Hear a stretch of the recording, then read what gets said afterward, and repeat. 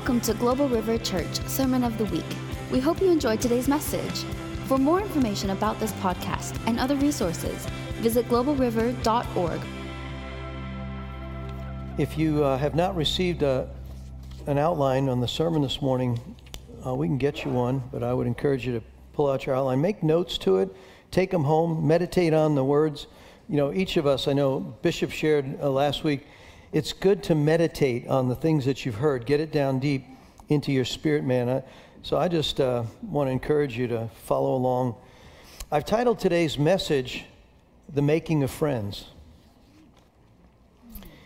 And out of John 15, at the top of your outline, Jesus said this to his disciples. Now realize, this was about, theologians say, about 3 to 3.5 years Jesus was in his ministry, right? He didn't begin his ministry until he was 30 years old and he was baptized. He went to John at the river, and John tried to say, no, I can't do this. You should baptize me.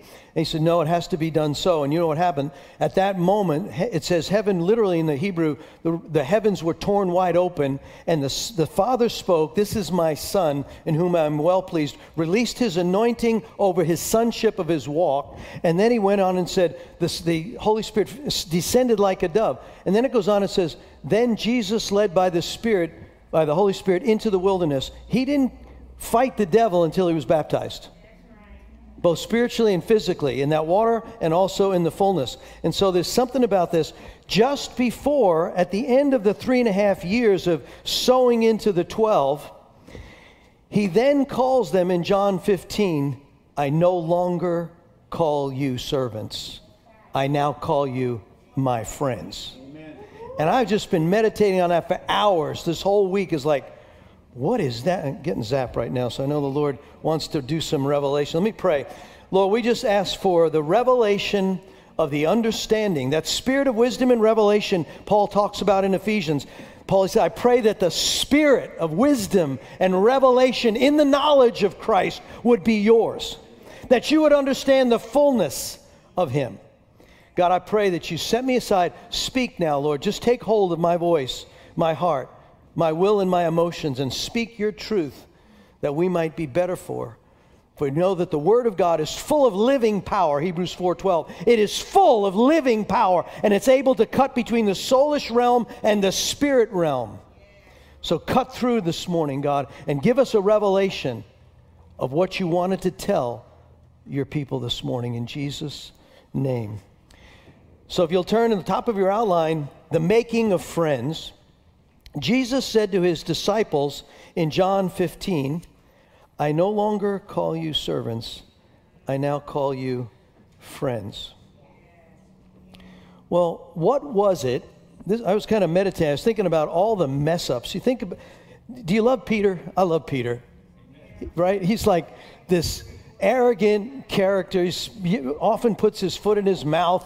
He says, I'll never deny you. Yeah, you're going to deny me 3 times. And then he goes off and cries and even curses out to a servant girl. Then he leaves and goes back to fishing after Jesus' death.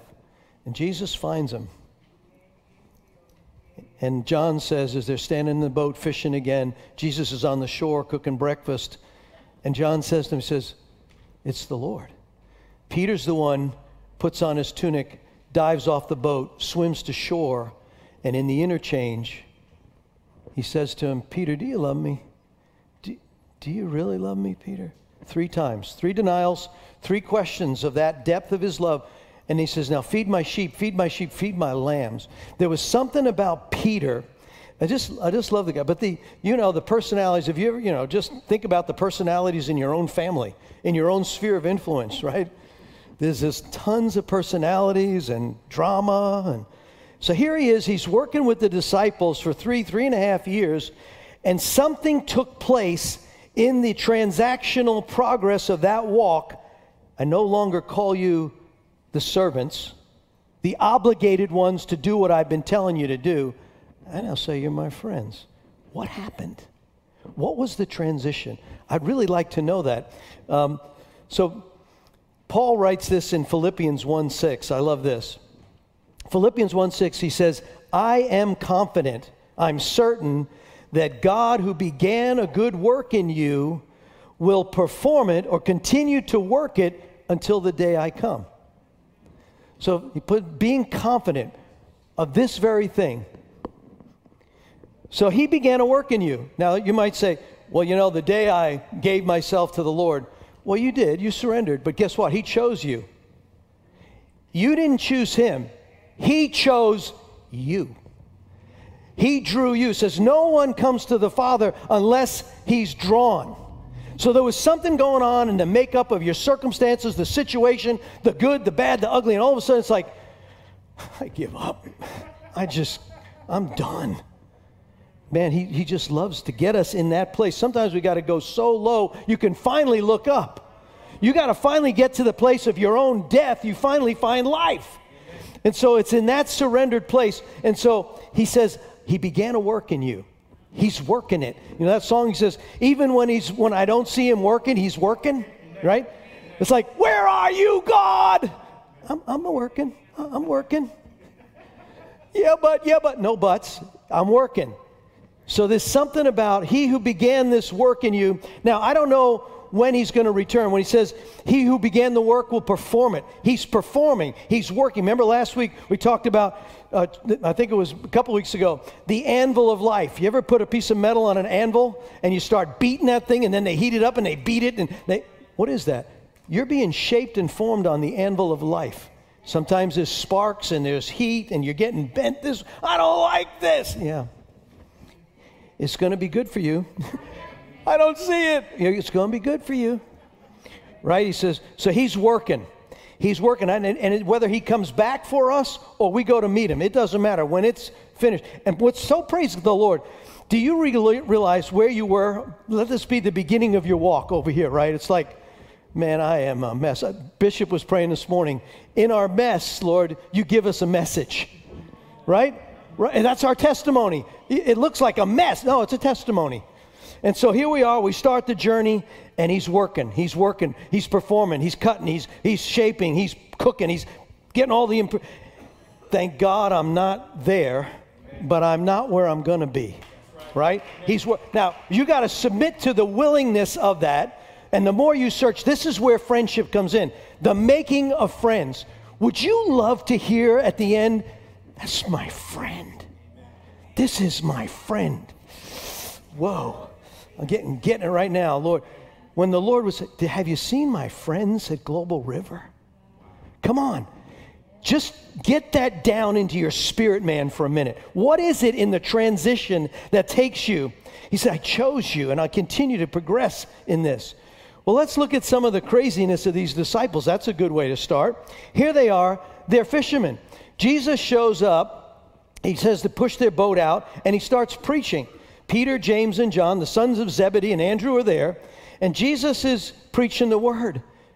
And at the end of this, they drop their nets, and they follow him. He says, follow me, and I'll make you fishers of men. So here you got these commercial fishermen, rough, tough Peter, probably arrogant, pridefully full of himself. And how about the tax collector? How about Matthew, the tax collector, right? These guys had issues. They had issues, just like us, just like me. You know, and what are they? So here they are. They're selfish, self-centered. They argued over and over again. Who's the greatest? I think I'm the greatest. Hey, John, did you see me on the mission trip? Right? When they went in and out 72 by 2, they come back and they're arguing about, I'm so great. And Jesus, what are you talking about? And then he takes a little child and sticks the child right smack dab in the middle. He says, look, it's not about those serving you. You become a servant leader, and unless you become like this one, you will not even enter the kingdom of God. There's a childlikeness that we got to get. That's why I love to watch our children worship, and they don't care. It's like, they're running all over the place, right? They're not house broke. They're up, they're pulling blankets. It's just like...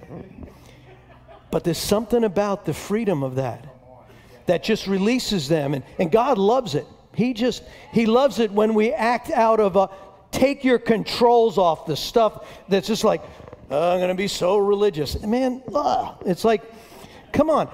I'm not saying be weird for the sense of being weird, but I'm saying, listen, be free. Whom the Son sets free is free indeed. If he tells you to dance, there's some of you men I'm speaking to right now. I remember, man, this is about the max that I could do for dancing. And then I read that thing about David, and, you want me to get undignified? I'll get more than that. I'm like, that sounds scary. And so, hey, just if the Lord tells you to worship in any way, worship him. And so there's this thing. What's the progression? Jealousy. So they're jealous of each other. I'm the greatest. No, how about this one? They had so little faith. Remember in Mark chapter 9, Jesus takes, in the chapter before, he takes all 12 and he says, I'm imparting to you power and authority over demons that go and preach the gospel. Then he gets led by the Spirit up onto the Mount of Transfiguration, and he takes the 3 close ones, Peter, James, and John. There's a message there. He doesn't take all 12, because one of them's a devil, right? He said that in John 6 at the end. Remember when he preaches the word in John 6, he says, unless you eat my flesh and drink my blood, you're not worthy of being mine. And it says some of the disciples left him at that point, and they never walked with him again. And then turns to the 12, and he says, are you going to leave also? And they jump. Peter opens his mouth and says, well, where would we go? You have the words of life. Something happens when you speak. Life comes into me. Where would we go now? You've ruined us. And then he says, yes, I've called you, but one of you is a devil. Can you imagine the 12 of them like, it's probably that one. No, it's not me. It's got to be that one, right? So he doesn't reveal that until the Last Supper, when he says, the one who dips the bread in the sop with me, that's the one. It was Judas. Now, why in the world would God have a devil on his staff? Because he's greater than our ways. His ways are much. See, the Lord uses the devil all the time. He's a pawn. He's a created being. He's about ready to go to the barbecue pit, and we're going to all be there. It's going to be amazing. But there's something about it. So it's like, why would this guy even rob from the purse? Man, his time will come. And so his ways are much bigger, much bigger. So here they are. They're faithless. Mark 9. The little boy, the 9 that are down at the bottom, and the father's got a demonized son. The other 3 are up communing with Moses and Elijah, and the father's there, and this is my son in the cloud, and John and Peter and James. They're like, whoa, oh, we want to build an altar? And the 9 are down in the valley, and they didn't get to go up. We ought to be jealous about that. And they can't deliver the little boy. And then Jesus comes down, and he is really, this is probably the one time he's so upset with his disciples. I gave you power and authority over the demons, and you can't deliver this boy? You faithless, perverse generation, bring the boy to me now. As soon as the boy shows up, he manifests in the dirt and asks the father, what's going on? How long has this been going? He's not undone by the intimidation. Father explains ever since he was a boy, a child, he tried to drown him and throw him in the fire. And there's this exchange. Can you help me? Of course I can help you. Well, help me with my unbelief. Amen. And then he goes on and says, if it's possible, you could do it. I mean, what do you mean? If all things are possible if you believe. And at that point he delivers them. And then he takes the boys back to the house, and they're probably like, you just called us faithless and perverse. That's like disturbing. We left our villages and our wives and our fishing business. Why do you call us that? He goes, well, this kind that you were dealing with, this kind only goes out by prayer and fasting. You need to get your prayer and your fasting on in order to deal with the darkness that's going to come across your life. He says that in 3 of the Gospels. One is his prayer. And so there's something about the training and the equipping that takes place. And so we see these fishermen. Then they want to burn up the Samaritans. They go to Samaria, which was against their culture. And at that point, he says, do you want to, those Samaritans, they're rejecting your message. You want us to call fire down? We'll just burn them all up. Now we're not faithless anymore. We got fire. And so, what's the matter? Tighten it up? Okay. I tightened it up. All right. So at this point it says, you've called us faithless. Well, now we have faith. Why don't we burn up these Samaritans? He goes, you don't know what spirit you're of. Now you got a murdering spirit that's tied into faith, and I got to work with these guys. Then he goes on, he says, what about those that are using your name and they're not with us? So this is the exclusive group. And we told them to stop using your name. He says, don't do that. If they're with us, they're with us. They're using my name. You're not so exclusive and you're not so filled with anger that you're going to burn people. Don't you know what spirit you're of? So he's working with these guys. They're not friends yet. They're serving, but they are not arrived yet. He's still working with them. He's still working. He's still working. So we see this. Isn't that my story? And isn't that your story? Amen. He's working with us. Amen. He is like, but God, I got a long way to go. Yeah, keep working. Let me give you a little quiz here for a moment. So multiple choice, okay? A, B, and C. So you tell me which one is the right one. I guess we're still correct. We're good? Okay. Multiple choice. What is a true friend? A, it's the list of contacts in your social media network, your friends list. B, a person who acts as a supporter of your cause, your organization, by giving financial support or help. C, a person whom knows you very closely and has a mutual bond of affection and loves at all times and sticks closer than a brother. You vote C? Amen. It's that one who knows you, there's a mutual bond, and even though they know you, they still stick close, and they are closer than a brother, even when things are not going well. True or false question? A true friend is always family, but a family is not always a true friend. Is that true? That's really important. This is part of the premise of where I believe Jesus wants to take us this morning. There are friends that are true friends, and they're actually family. Amen. And they are closer than a brother. They will stick with you. But then there's family members who are not really friends. Amen. If you've been in a family, there's drama, and some you have to put up boundaries, and you love them in spite.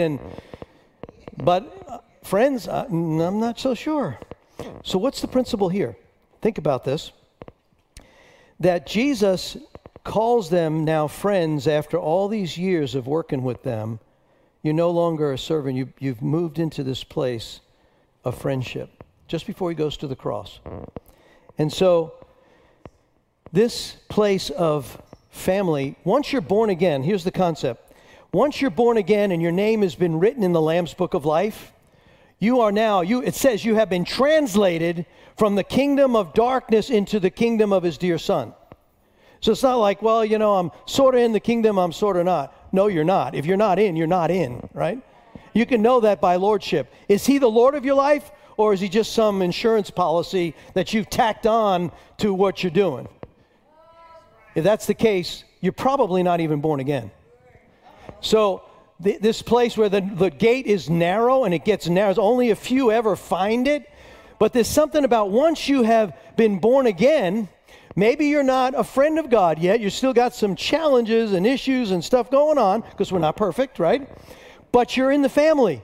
Because Galatians 3, he says, once you have become a child of God, you are now heirs and joint heirs of the promise. Father Abraham, we now call him Abba, Father, right? So there's this place where we've become part of the family. We're in the family of God, but we're not friends yet. He's still working on friendship. And how do you know if you're a friend? Oh, nice that you should ask the pastor that, because the pastor's been asking himself that all week. What is it that makes us a friend? Well, let's turn to John chapter 15, and let's look at what Jesus kind of preambles what he's saying here. John chapter 15. John 15, and let's just begin in verse 7. if a man doesn't, verse 7. If you abide in me, I'll read out of the New King James, and I'll look at New Living Translation as well. But it says, verse 7, John 15:7. If you abide in me, and my words abide in you, you shall ask what you will, and it shall be done unto you. Herein is the Father glorified, that you bear much fruit. So shall ye be my disciples. As the Father has loved me, so I have loved you. Continue in my love. If you keep my commandments, you shall abide in my love, even as I have kept my Father's commandments, and he abides, and I abide in his love. These things I've spoken unto you, that my joy might remain in you, that your joy might be full. There it is again. This is my commandment, that you love one another as I have loved you. Greater love has no man than this, that a man would lay down his life for his friends. You are my friends, if you do whatever I command you. Henceforth I call you not servants, for the servant knoweth not what the Lord doeth. But I have called you friends, for all things I have heard of my Father I have made known to you. New Living says it this way. Let me pick up in verse 13. There is no greater love than when one lays down his life for his friends. So certainly Jesus did that. You are my friends if you do what I command. If you do what I say. Has he done things to tell you some things to do, and have you done them? And that could be, it's obviously the 10 Commandments. It's those, right? But what about when he tells you, I'd like you to go into that store and you'll find the person in red shoes, and I'd like you to prophesy to them. Well, whoa. Or I have a dream. What if Joseph didn't listen to the dream? Marry this woman who's pregnant out of wedlock because what she carries is holy. What if he didn't listen to the dream that said, take my son and go to Egypt because Herod's going to kill him?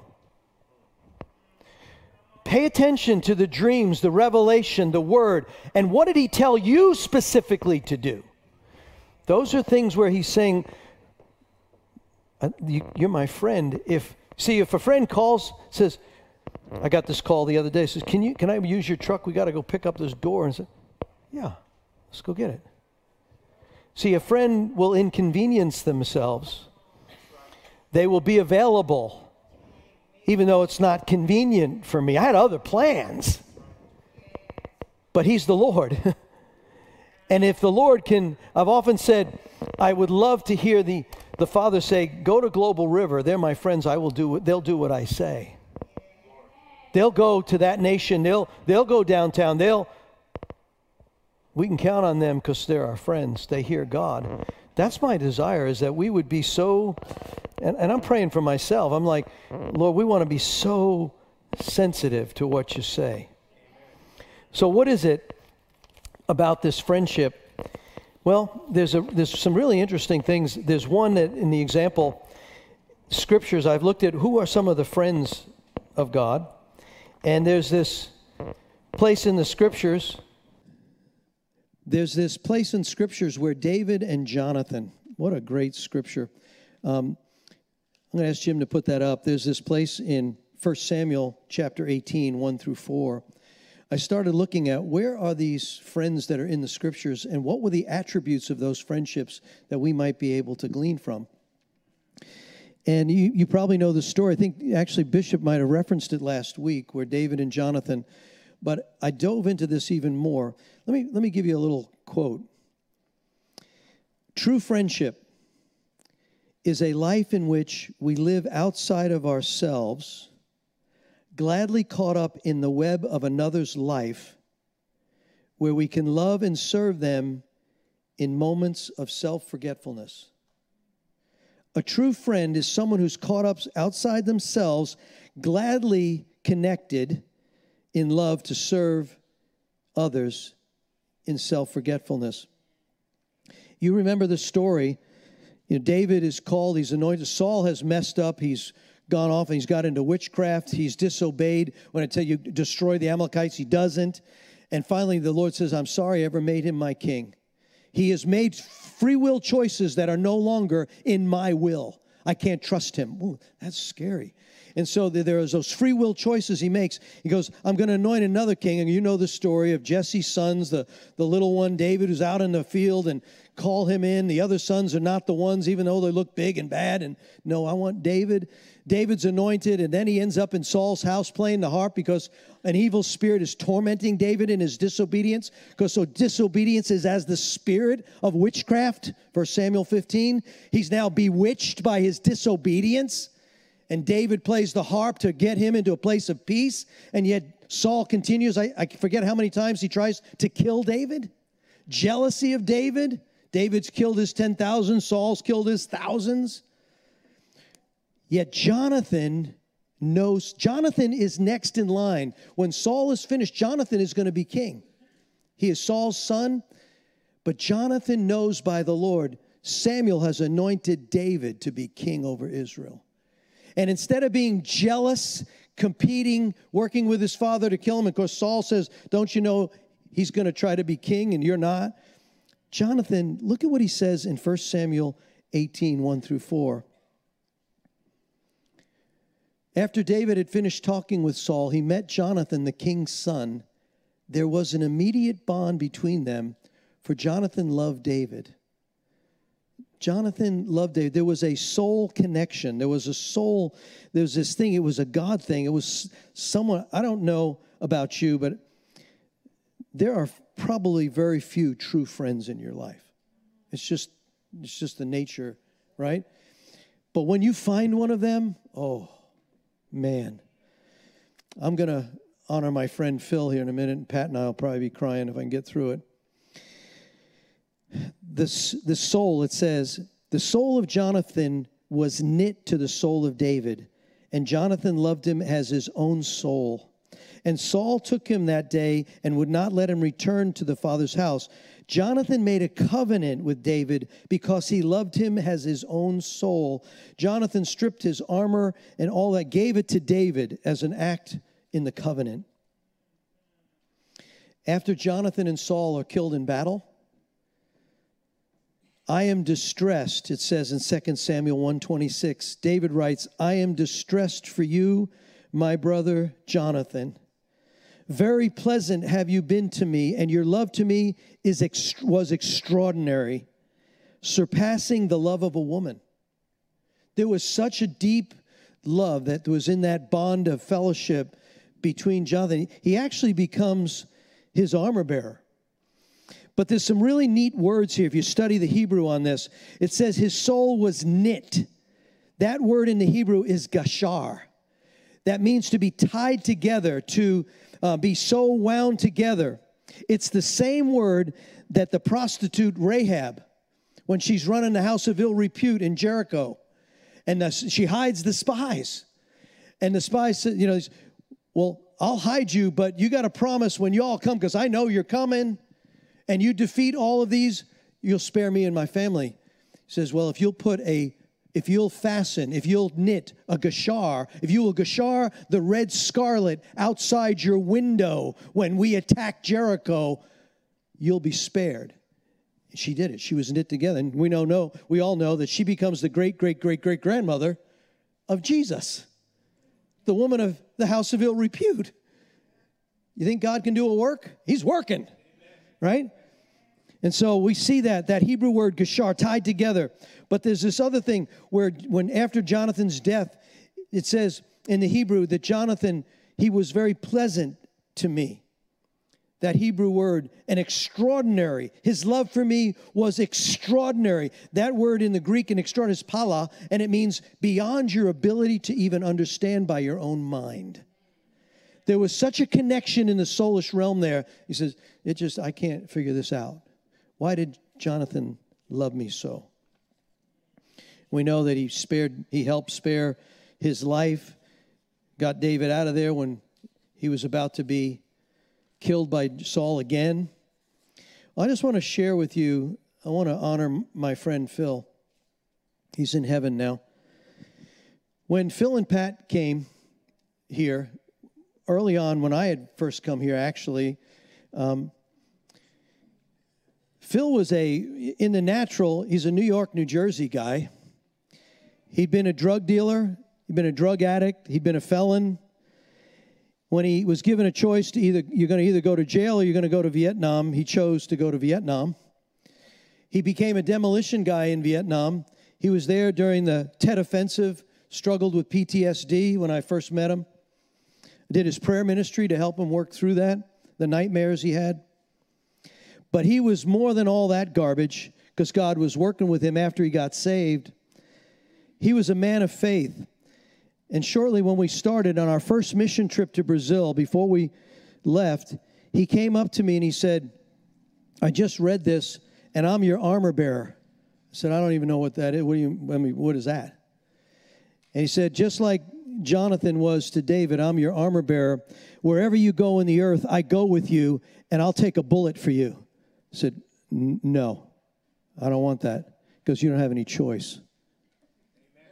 And if you know Phil, you didn't have any choice, right? He was my Peter. There was times when, man, he would get out of the boat and he would, like man of faith, I saw him lay hands on people that were demonized and they'd get set free. He would bring all the dancers in Brazil and he'd release he actually had a name in Brazil called the Fogo. He was the minister of fire. Dr. Fogo, the minister of fire. He would gather all of them. And when we got into doing deliverance tents for Randy Clark and Bill Johnson and Leif Hetland, we learned early on that if you have translators that are demonized, it's not really good. We learned that the hard way. And so I said, Phil, get all our translators together and release the fire on them and dismiss the ones that manifest. And he got the name. I remember there's a place in Brazil one time he had lined up, there were 200 plus children. And they would come and mais, senor, mais fogo, senor. And he'd lay hands on them. The kids are electrocuted. 9, 7, 8-year-olds electrocuted in the Lord. A man of faith. But there were times when I wanted to throw him out of the boat. Good Lord. You know, you can take the man out of Jersey, but I'm not sure you can always take the Jersey out of the man. But that was what he'd been in bar fights. He had hands as big, man. You don't want to mess with. There was nothing human he was afraid of. Nothing. And I remember my wife told me, says, whenever we open a nation for Global River Mission Field, I have to go with you. And she did. And so on our first trip, we'd heard about Nepal. There was a group of about 24 churches there. They were in need of support. And someone who had introduced us to them and like, okay, we're going to go to Nepal. I don't know anything about Nepal. I've traveled through China. I've been in Hong Kong. I've been all over the place with General Electric. But I don't know anything about this little 26 million people between China and India. But we got called there. And as soon as we got called there, my heart was for Nepal. And so Ginny, my wife, and Phil, we flew there by ourselves. I called up our leader. Said, we're coming. We need a place. We'd learned by this time we need a place. Get us a hotel that's good and it's above the normal, and get us a Land Rover because we're going up into the Himalayas, 6,000 feet, and we gotta see this church. I want to see hands-on. I want to see what's going on here. Well, our Pastor Prem, love him. Instead of the $1 a night hotel that he would normally stay in, he got us a $15 a night hotel. 12 hours, no power, no heat. We're there. It's wintertime. We arrived there. The Land Rover he got, the tires were bald. The windshield wipers didn't work. The driver looked like he had just gotten out of rehab. And I'm like, this is what we're going up into the mountains with. But we'd already paid the money. It's all there, you know. I remember the first night, 38 degrees in the hotel. The blankets were so molded. My wife and I, we're sharing the bed. We got our own room. Phil has his own room. We put the bunks together, but there's a piece of wood between them. My wife never complained. I froze all night. I couldn't get close to her. And Phil, who loved it cold, oftentimes he would sleep in his tighty whities and keep it at 60 degrees. You could hang meat when I would go with him. But he came out of that hotel room. We got to get some coffee. And I don't want to be crude, but just so you know, I said, Phil, how you doing? He goes, quote, I feel like the brown stain on the underwear of life right now. And I'm like, okay, that communicates, but let's go get the coffee. Time to throw Peter out of the boat. But there was this place where he was, when the Agent Orange that he'd been exposed to in Vietnam, one day he called me, see, Pat can't do pain. You can't watch this big, strong guy who can't handle pain, and you can't see him degrade. She goes, I can't do this. You got to do this. I said, Pat, I got this. And so when that cancer entered his kidney, he had a cancerous tumor in the kidney related to that Agent Orange. He called me up one day and said, you got to get me to the hospital. I picked him up in my truck. He was climbing through the back of my truck.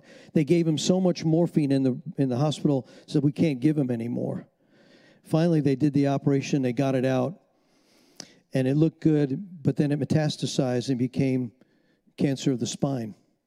So they irradiated his spine, and then it was difficult. Over the next, it was a total of 5 years, he said, I go with you wherever we go. 6 weeks after his surgery to remove his kidney, we land in Nairobi, Kenya, because Leif Hetland had asked us to come run the deliverance tents for him. We're going down a road that is not a road, okay? We're in a bus, and this thing is rattling. I'm not exaggerating. You could lose your teeth. And he had just had surgery, and he's in the back, and he's just bearing through it all. When it came time to go to one of our trips to Nepal, I was really concerned that Phil was to climb those mountains and all, no, and to things that could happen, no. Lord, what do I do with this? And one of the ladies, a missionary from Japan, came here, and she came up to me and said, I had a dream that one of your warriors was on the battlefield, and he's wounded, and he can't go with you, but he won't come off the battlefield. You got to get him off the battlefield. I said, I know exactly what that is. And I went to Phil, and Phil was really angry with me. He goes, I go wherever you go, and I take a bullet for you. I die for you. I said, no, you're not going on this trip. I'm exercising pastoral authority. You're not going. Do you know, on Phil's deathbed, just before the morphine took him into a coma, he said, I need to work this all out. I'm clear everywhere, but I need to forgive you. I said, for what? When you wouldn't let me go with you. I made a covenant.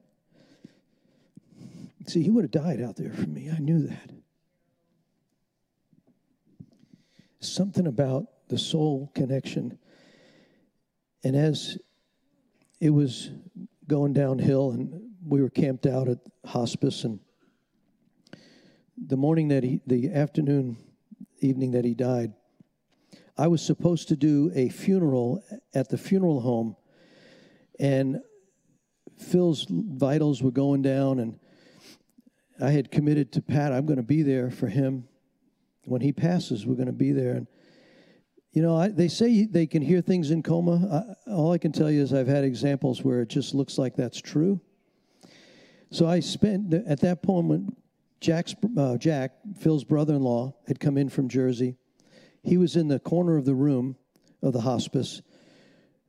Pastor Willie and Pastor Nilsa and myself were there. Phil was in a coma. And I mentioned, I said, you know, I don't want to leave here, but I made a commitment. There's people waiting for me. It was as if Phil heard that, and his vitals crashed. And we turned, the nurse came in and says, whoa. And we told Phil, it's okay, Phil, you can let go now. We got this. And Nilsa put on a song by Matt Redman called 10,000 Reasons. And as we sang that song, my friend went to be with the Lord. That song is an amazing song. I encourage you, just look it up. It's Matt Redman's song, 10,000 Reasons. And it says, on that day when my strength is failing and my end is near and my time has come, bless the Lord, O my soul, and all that is within me, bless his holy name. There's this place where there is something, I wanted to honor friendship because there's something about those kinds of connections that are beyond your human capability to understand. But that's what God wants. I no longer call you servants. I call you my friends. No greater love than this, that you would lay down your life for my friends. Is that what God is inviting us in that relationship with him about? That all of our stuff that we trade our birthrights for, that have absolutely no long-term meaning. I'm challenging all of us on that friendship with God, that he wants us to be his friends. And I've been privileged to know Philip Walls as my friend. Now, if we look at others in the scriptures who were also called friends of God, what was it about their attributes? If you look at your handout, there is this transition that takes place from being a servant to a friend. So who were the friends of God? Abraham. He believed God. See, remember we read that in John 15. If you believe me, if you do what I say, if you love me and love others, I command you in this. Well, God, it counted him as righteousness there, 1a. Abraham was called the friend of God because he believed him. He packed up and left, went where God told him. Moses, I don't know if this was friendship. He certainly was an amazing, but it says God spoke to him face to face like a friend. Lazarus, how about that one? Number 3, it says, our friend Lazarus has fallen asleep. He's died, but now I will go wake him up. John 11:11. So there was something about the friendship of Lazarus. In fact, when Jesus would go to Bethany, he would stay with Lazarus and the 2 sisters, Martha and Mary. And you know that story, right? I love Bishop, I think, shared it last week, right? Why didn't he just, go there and heal him? Why the drama, 4 days stinking in the tomb? God likes drama? It turns out that sets up the next week of going into Jerusalem riding on a donkey, which fulfills Zechariah's prophecy. Here comes the Son of God riding on a donkey. They would not have done that when they would have laid down all the palm branches. Blessed is he who comes in the name of the Lord. That's the one who raised Lazarus from the dead, who's been dead 4 days in the grave, and now he's alive. Amen. That testimony opened up the prophecy of fulfillment. So God will do anything to fulfill what he said he's going to do. And so anytime when it looks really helpless, Peter, James, and John, when Jairus' daughter has died, she's dying, and then she dies, he takes Peter, James, and John in the upper room, and all the naysayers, she's already dead. Don't trouble the master. Tells the father and mother, don't be afraid, just believe. He takes Peter, James, and John up there, and he raises her from the dead. See, the friends of God get some special connection, but it starts with your heart and mine. Where are you in your friendship with God? Enoch was known as a person who walked closely in fellowship, learning to walk with God. Here's part of this, learning to walk with God. We're going to see this in Ephesians, learning to walk with God. Enoch walked so closely in that fellowship with him that God translated him. He said, I don't even want this guy to die. Just let him take him up. First rapture. But we see several other times where Enoch's mentioned. Look at Hebrews there, 1b. It says, Enoch was known as a person who pleased God, and God translated him in Hebrews 11:5. He had a testimony. In Hebrews 11, it says he had a testimony before he was translated. And so I want you to look at we may forget this sometimes. Enoch was just a predecessor of Noah. You know how bad it was in Noah's day? I'm sad I ever made man. I'm going to wipe them all out. There's only one righteous, and that's Enoch's translated, so you got Noah. It's wicked. It is a wicked, wicked season. And here's Enoch walking as a righteous man before God. Come on. You see all the wickedness going around right now? We can be the righteous ones that can walk before him. We can be the ones that walk with him and please him. We can do that. There's an example of it. He says, I've given you everything you need to live a godly life.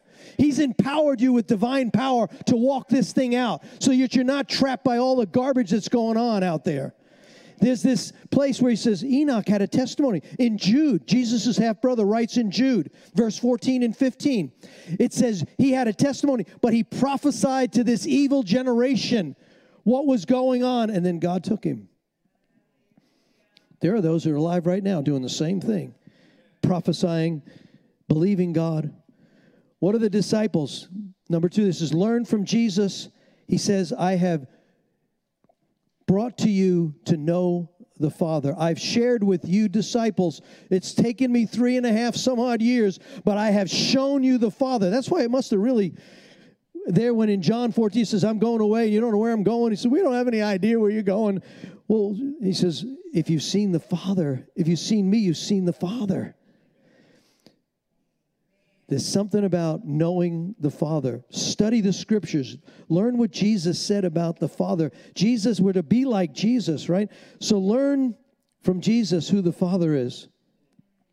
He'll tell you what to do. Believe God, and it's counted for righteousness.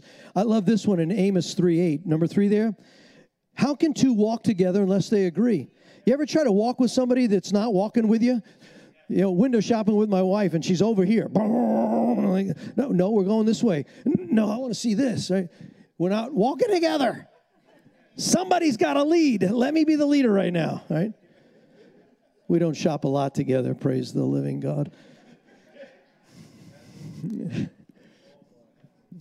I can submit, but it's not all easy. Anyway, Amos 3:8. Who can walk together unless they agree? Right? Then he warns us. Let's turn here. Look at, I want to look at a couple of scriptures. Turn with me to Ephesians chapter 2. Walking with God. This ought to encourage you. And then I'll land this thing. Ephesians 2, verse 1. Ephesians 2, chapter, verse 1. Once you were dead because of your disobedience and your many sins. You used to live in sin. You practiced it. You're probably good at it like me. Just like the rest of the world, obeying the devil, the commander of the powers of the unseen world. He is the spirit at work in the hearts of those who refuse to obey God. All of us, we used to live that way, following the passionate desires and the inclinations of our sinful nature. By our very nature, we were subject to God's anger, just like everyone else. But God is so rich in His mercy that He loved us so much that even though we were dead because of our sins, He gave us life when He raised Christ from the dead. And it's only by God's grace that you have been saved. For He raised us from the dead along with Christ, and He seats us with Him in the heavenly realms because we're united with Christ. So God can point to us in all the future ages as examples of the incredible wealth of His grace and the kindness towards us, as shown in all that He's done for us who are united with Christ. God saved us by His grace when you believed. And you can't take credit for this. It's a gift from God. Salvation's not the reward for the good things that you've done. No, none of us can boast about it, for we are God's masterpiece. He has created us anew in Christ Jesus so we can do the good things He planned long ago. That word, masterpiece, King James says workmanship. In the Greek, that's the word poema, the word we get poem. Do you realize that you're God's poem that He wrote, that He wants you to walk out? You are His poem. If somebody says, yeah, right. No, I'm God's poema. Impress them. Get a cup of coffee. Right? I'm a masterpiece. You may feel like a big mess. Man, there's so many. Oh. No, you're just that chiseled piece of fine stone that He's just working on. He's got a vision. He began working on the piece of stone over here, but when it's done, it'll be better than any masterpiece ever created by human hands. Walk in that place. All right, turn with me to James 4. Well, how do we stay out of worldliness? James doesn't mix any words here. I know James doesn't mix any words. Amen? James 4:4, he says this. This is that whole thing about don't be friends with the world. Draw close to God.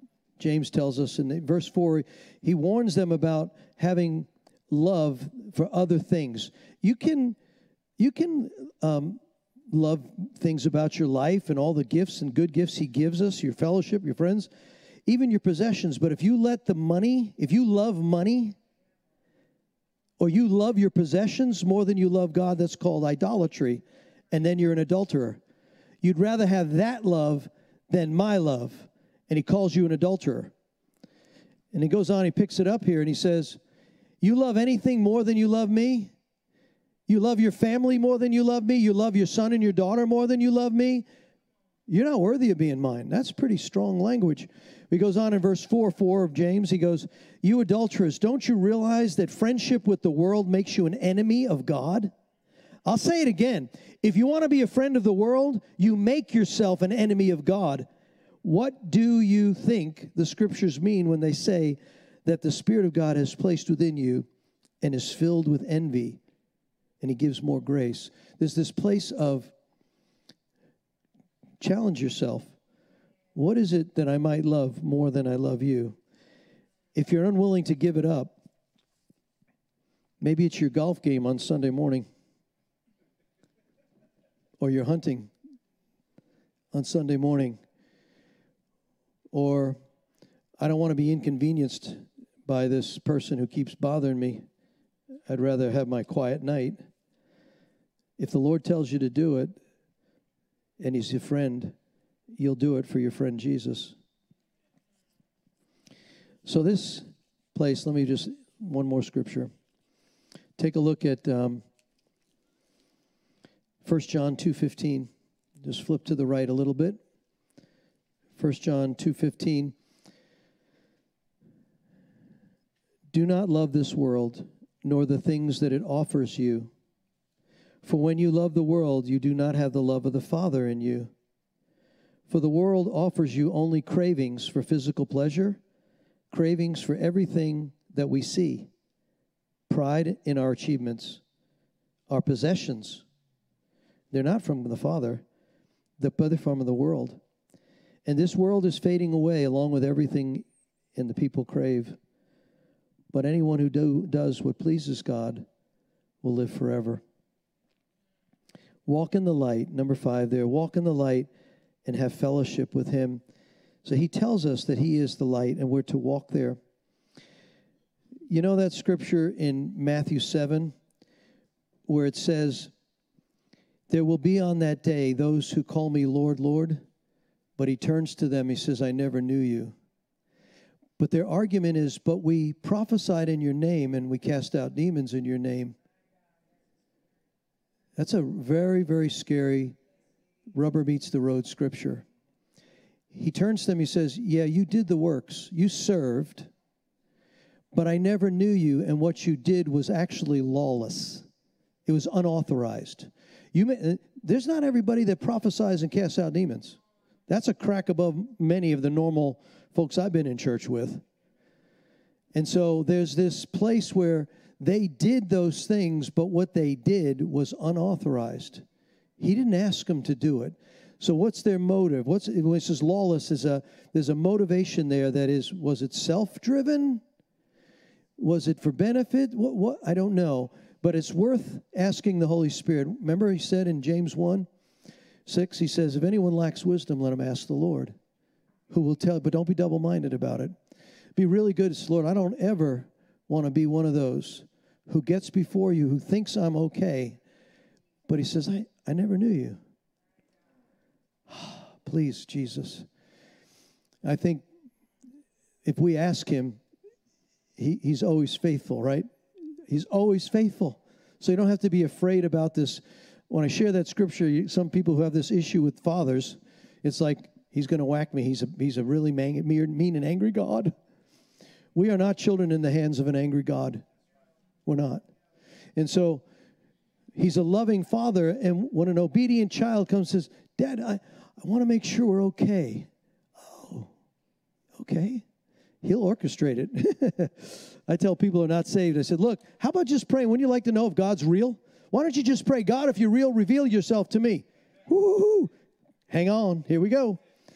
He will do it. I can tell you. I did it. Now, not the way I would have liked him to do it, but hey, he got my attention. And so, do you want to be a friend of God? I know I'm talking to folks that want to be friends of God. And so that journey that you're on, we're all in different places. And certainly we sang a song, there is no condemnation, and nothing can separate us from the love of God, no matter how high, wide, tall. He can't. We're not condemned. You're not ashamed. You're not guilted. So if there's anything going on that says, oh my gosh, no, let the Holy Spirit enjoin you with an invitation to come on in. Amen? So let's stand. I want to invite the ministry team, if you'll come. Ashley, if you wouldn't mind just playing a little bit there and in the background. And ministry team, if you'll please wear your mask so we can whisper in ears or do whatever close by. Those that are joining us by live stream, I want to thank you for being with us this morning. But there's this place I would encourage you to really pursue and ask God about friendship. I want to be the friend of God. I want to move from servanthood to friendship. I want to move from being a bridesmaid to the bride. Right? The bridegroom is coming for a bride. Revelation 19. And so we don't want to be just part of the bridal party. That's nice, serving the bride, but we want to be the bride. And she doesn't have any spots or wrinkles. And the garments she wears, Revelation 19, are the good deeds she's done for the King. So, Lord, we thank you. I just want to invite right now, maybe you just close your eyes for a moment. Holy Spirit, I ask for revelation. I'm knocking on heaven's door. Jeremiah 33, call to me and I'll answer you. And I'll show you great and mighty things. Lord, I'm asking you to bring about dreams, vision, revelations, divine appointments, connections, that your people that are listening to the sound of my voice, they will know this was a God setup. I had 2 this past week. I knew this was a God setup. And when that happens, it's like I'm in his will and I'm going for it. Come on, God, I ask for you to release that. The friends of God are given secrets. They are giving the inside track with God. They're taken up on the Mount of Transfiguration. They're brought up in the upper room where the child is dead, and they get to witness the raising of the dead. The blind shall see, the lame shall walk. They'll be the ones that they will lay their hands on the sick, and they will recover. These are the signs, Mark 16, these are the signs of them that believe. They will cast out demons in my name, handle the deadly things without harm. They will lay hands on the sick and they will recover. I'm asking for divine appointments this week, that we're going to have testimonies of people coming back. Pastor, you're not going to believe what happened. Oh, I will. Come on. Signs following. The signs and wonders will verify the message that you carry is the gospel of the peace of the kingdom. You are the gospel walking people, filled with the helmet of salvation, the shoes of the gospel of peace. The belt that you carry is truthfulness, a sword and a shield, and a breastplate of righteousness in Christ Jesus. But a mantle of praise, put a song on your heart, singing the glorious praises, because he's going to inhabit the praise of his people. So God, I thank you. Release them right now. That mission field is right outside that back door. And as you walk out there, recognize I'm a missionary for God. Waiting to see what God's going to do, because I'm his friend. And I thank you now, Jesus, for what you're doing here. And I bless your holy name. Amen. God bless you. Have a great week.